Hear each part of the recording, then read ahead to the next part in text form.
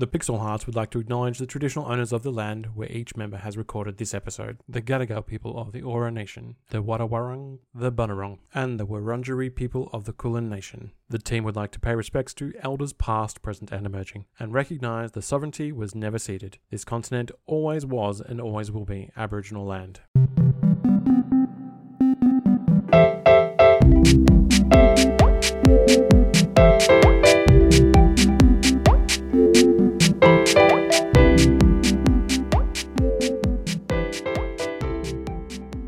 Welcome to the Pixel Hearts. My name is Cameron, and we can never forget that they tried to make us believe in 1996 that well-beloved character actor Timothy Curry raw-dogged Miss Piggy in Muppet Treasure Island. I don't know how to even deal with those sorts of rumors, but I too must address some rumors that have been coming out since we've been doing this podcast about me. And I just want to make it unilaterally and absolutely clear that I am not three raccoons stacked on top of each other in a trench coat. But your name is Taya. And my name is Taya, yes. I'm You mean Faye. our name? Yes. I mean, no, my name. My name is Taya. I'm Faye, and I'd just like to say I'm really glad that a lot of gamers this week are finally getting to flip the script in Baldur's Gate 3. Now they're the ones that get to turn down the hot ladies.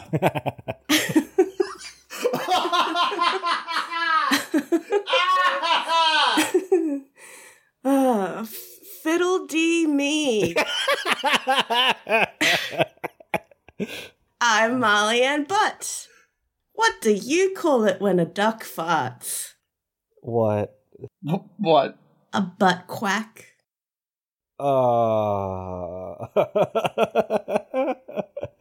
Did I say butt farts or duck farts? Duck I fart. meant duck. You said duck fart. Okay, that's good. And we are a team of romantic gamers who want to help you achieve a play of the game in your love life. And this week on the show, we're talking about some problematic things that happen when you've got a friend and then they've got someone special. With this question from one of our listeners. Hi, Pixel Hearts. I don't like my friend's partner. What do I do? Direct, to the point. No, no misconception in this question. There is a friend. There is a partner. The partner is not liked. And I'm going to be honest, I don't think there's a single person out there that hasn't been in this situation. It is something that we have all had to live with, where we have to play nice with a friend's partner. Am I right, guys? Have you all had this experience? Yes. Oh, yeah. Yep. Oh, yes. Oh, yeah. No pause, no hesitation there whatsoever. So I think there's there's two avenues here, right? When we're talking about this kind of thing that we're going to break down.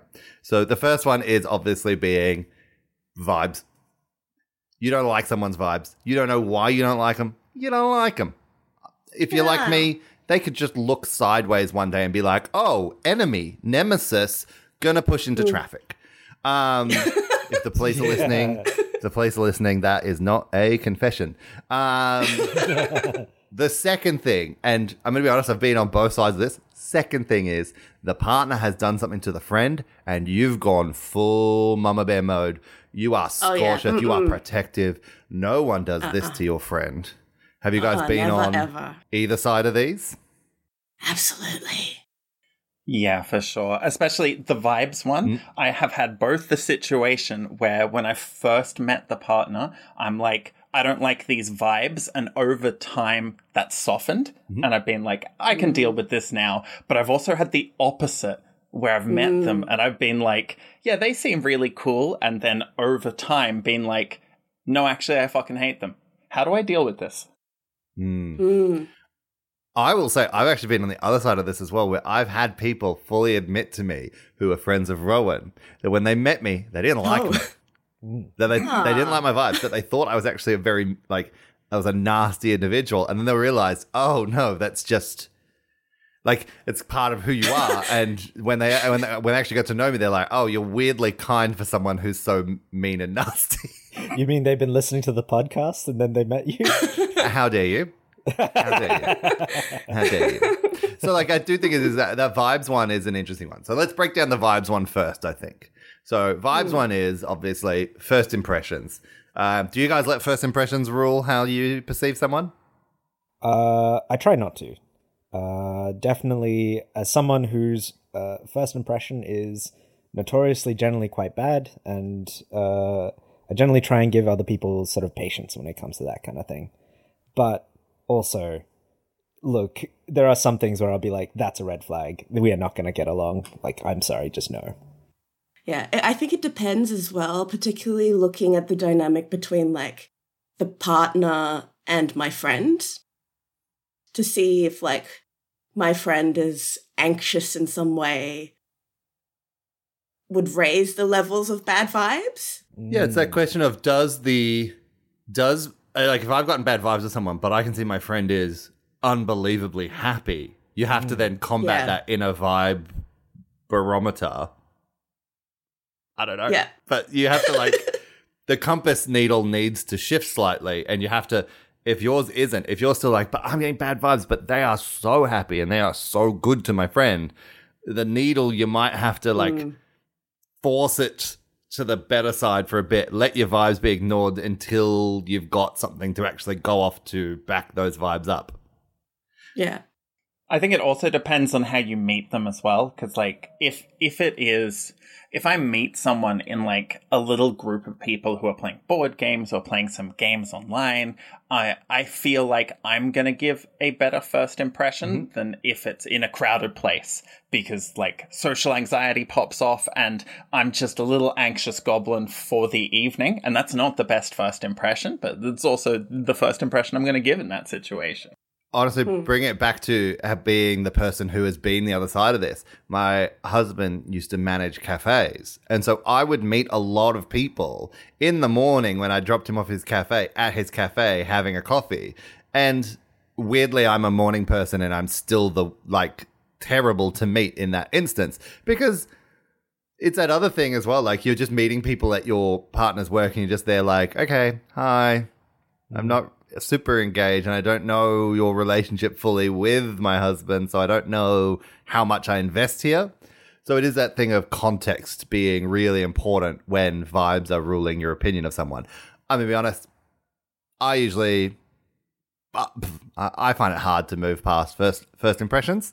I read people pretty quickly, but at the same time, I think it goes the opposite way for me, whereas I think I give very good first impressions and people should really reassess those.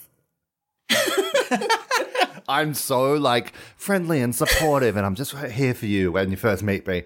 And then 2 weeks in, I'm like, can you get it to fuck together? I don't have time for this anymore. Oh my God. This isn't true. Jokes. Ooh.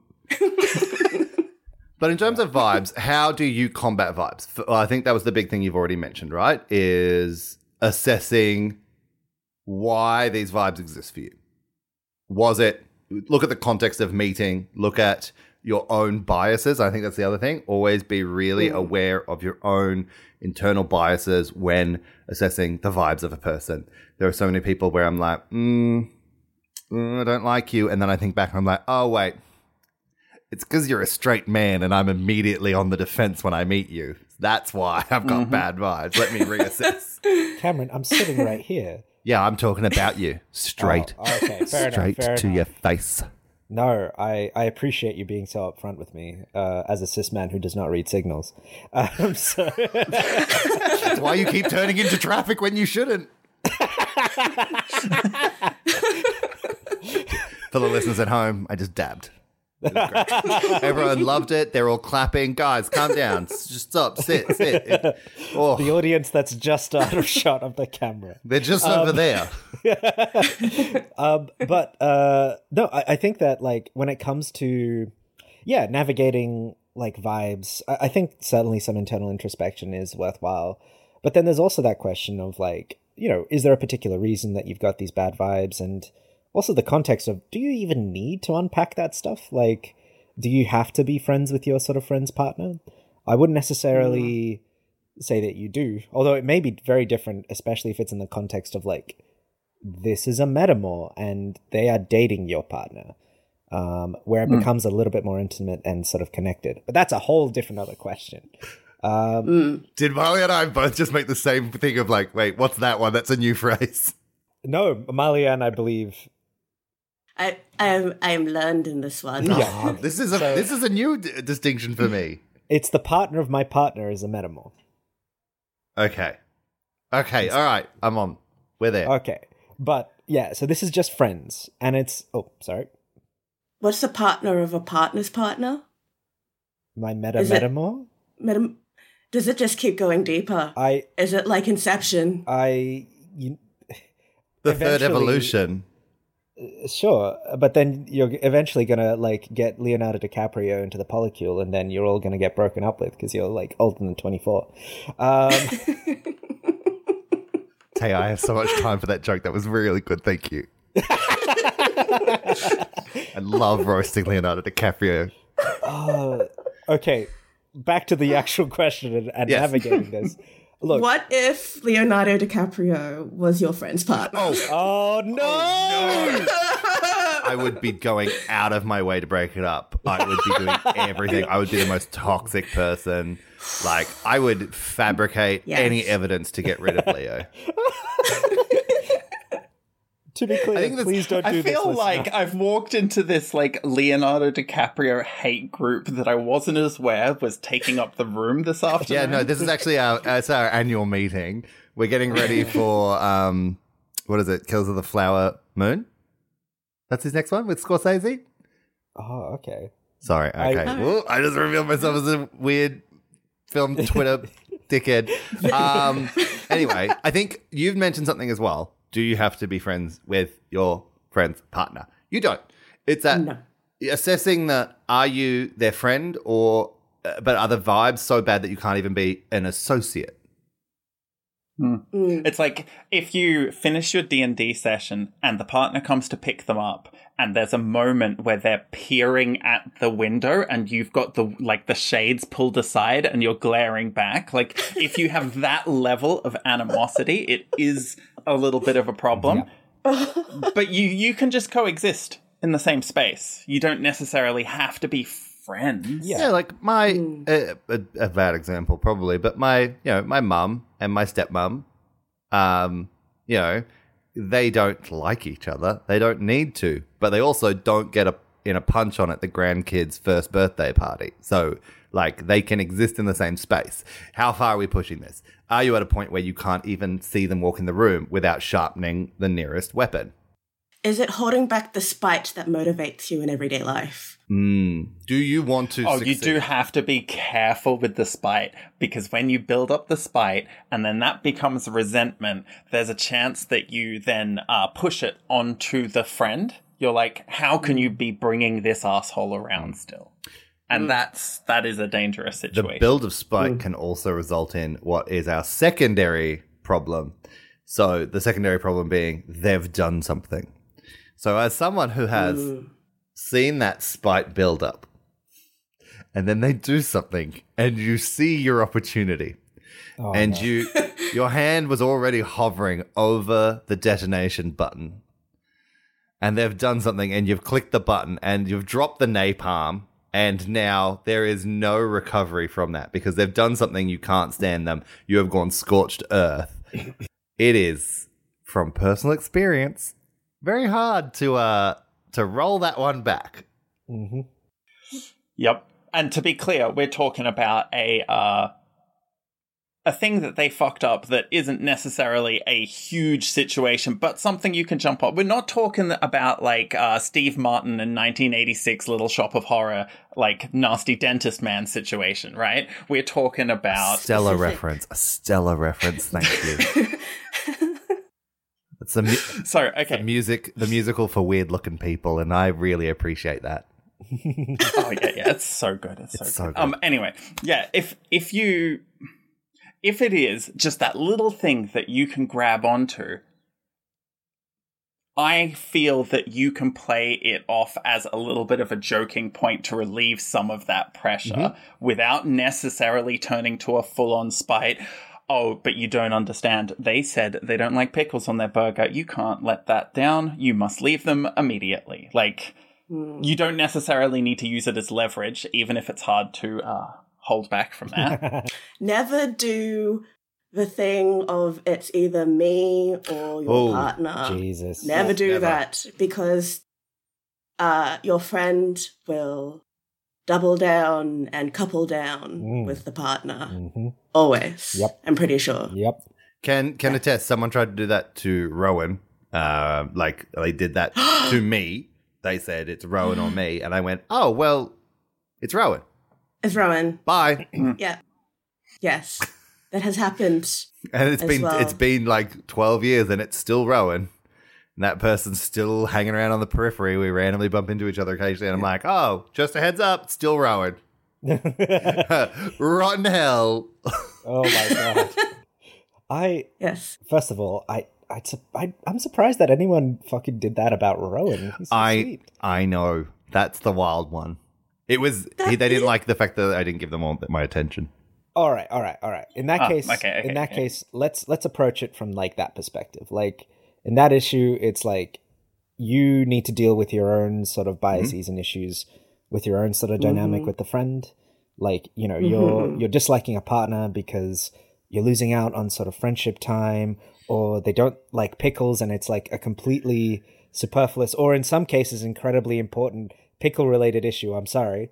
And so, yeah, how do you navigate like your own internal biases, or how do you navigate your own sort of animosity to that relation?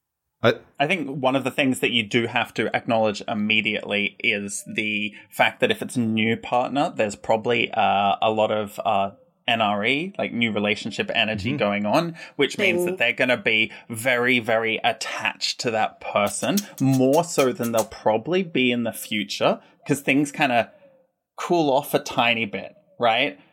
But that first couple of weeks is, why is everyone staring at me? Not you. No, Marlian was doing some real finger action down there. Okay, so that new relationship energy does feel like they are just attached at the hip for that time, right? Yep. So do keep in mind that you do kind of need to give them a little bit of space to enjoy their newfound relationship before you decide that you hate them for stealing them away. Yeah, and communicate that as well. So I have another friend who almost an identical time that when I was fresh with Rowan, they didn't like the fact that I had given all my time to them, and then I was suddenly giving all this time to Rowan. I didn't have time for them. So it handled two ways. One of them handled it poorly. I don't see them anymore. The other one actually communicated this problem, and I said, well, then let's address that, and I'll work harder, but you also need to understand that, you know, I'm starting a life with him, and you know we're going somewhere. But because we communicated about it, that friend is now one of our close friends, who is actually some days, I'm going to be honest, she probably talks to Rowan more than she talks to me right now. But like I was able to bring them into my world at the same time and be like, right, I love you both for different reasons. I want you both in my life. And she's gone about the way of actually sitting down with me, having a chat. So I'm going to invest that energy back into keeping a relationship going with her. Okay. So it's just that thing of like the last thing you want to do is anything that's going to hurt the relationship with the friend, because that's what you want in the end. You want the relationship with the friend more than you don't want to see the partner. Yes. And that as a friend, it is like, it's very hurtful to think a friend doesn't want you to be happy. So the ultimatums or that feeling of jealousy where you go, I hate your partner, it's either me, your friend, or your partner. Like, even in any, like, including friendships, but romantic relationships too, right? Those ultimatums don't give someone a choice. Oh, no, they distinctly give them two choices. Neither of them are good. No. Yeah. I think that, this is very much a thing of, maybe this isn't something that's like talked about too much, but like even in sort of a platonic dynamic, you also have your own needs, right?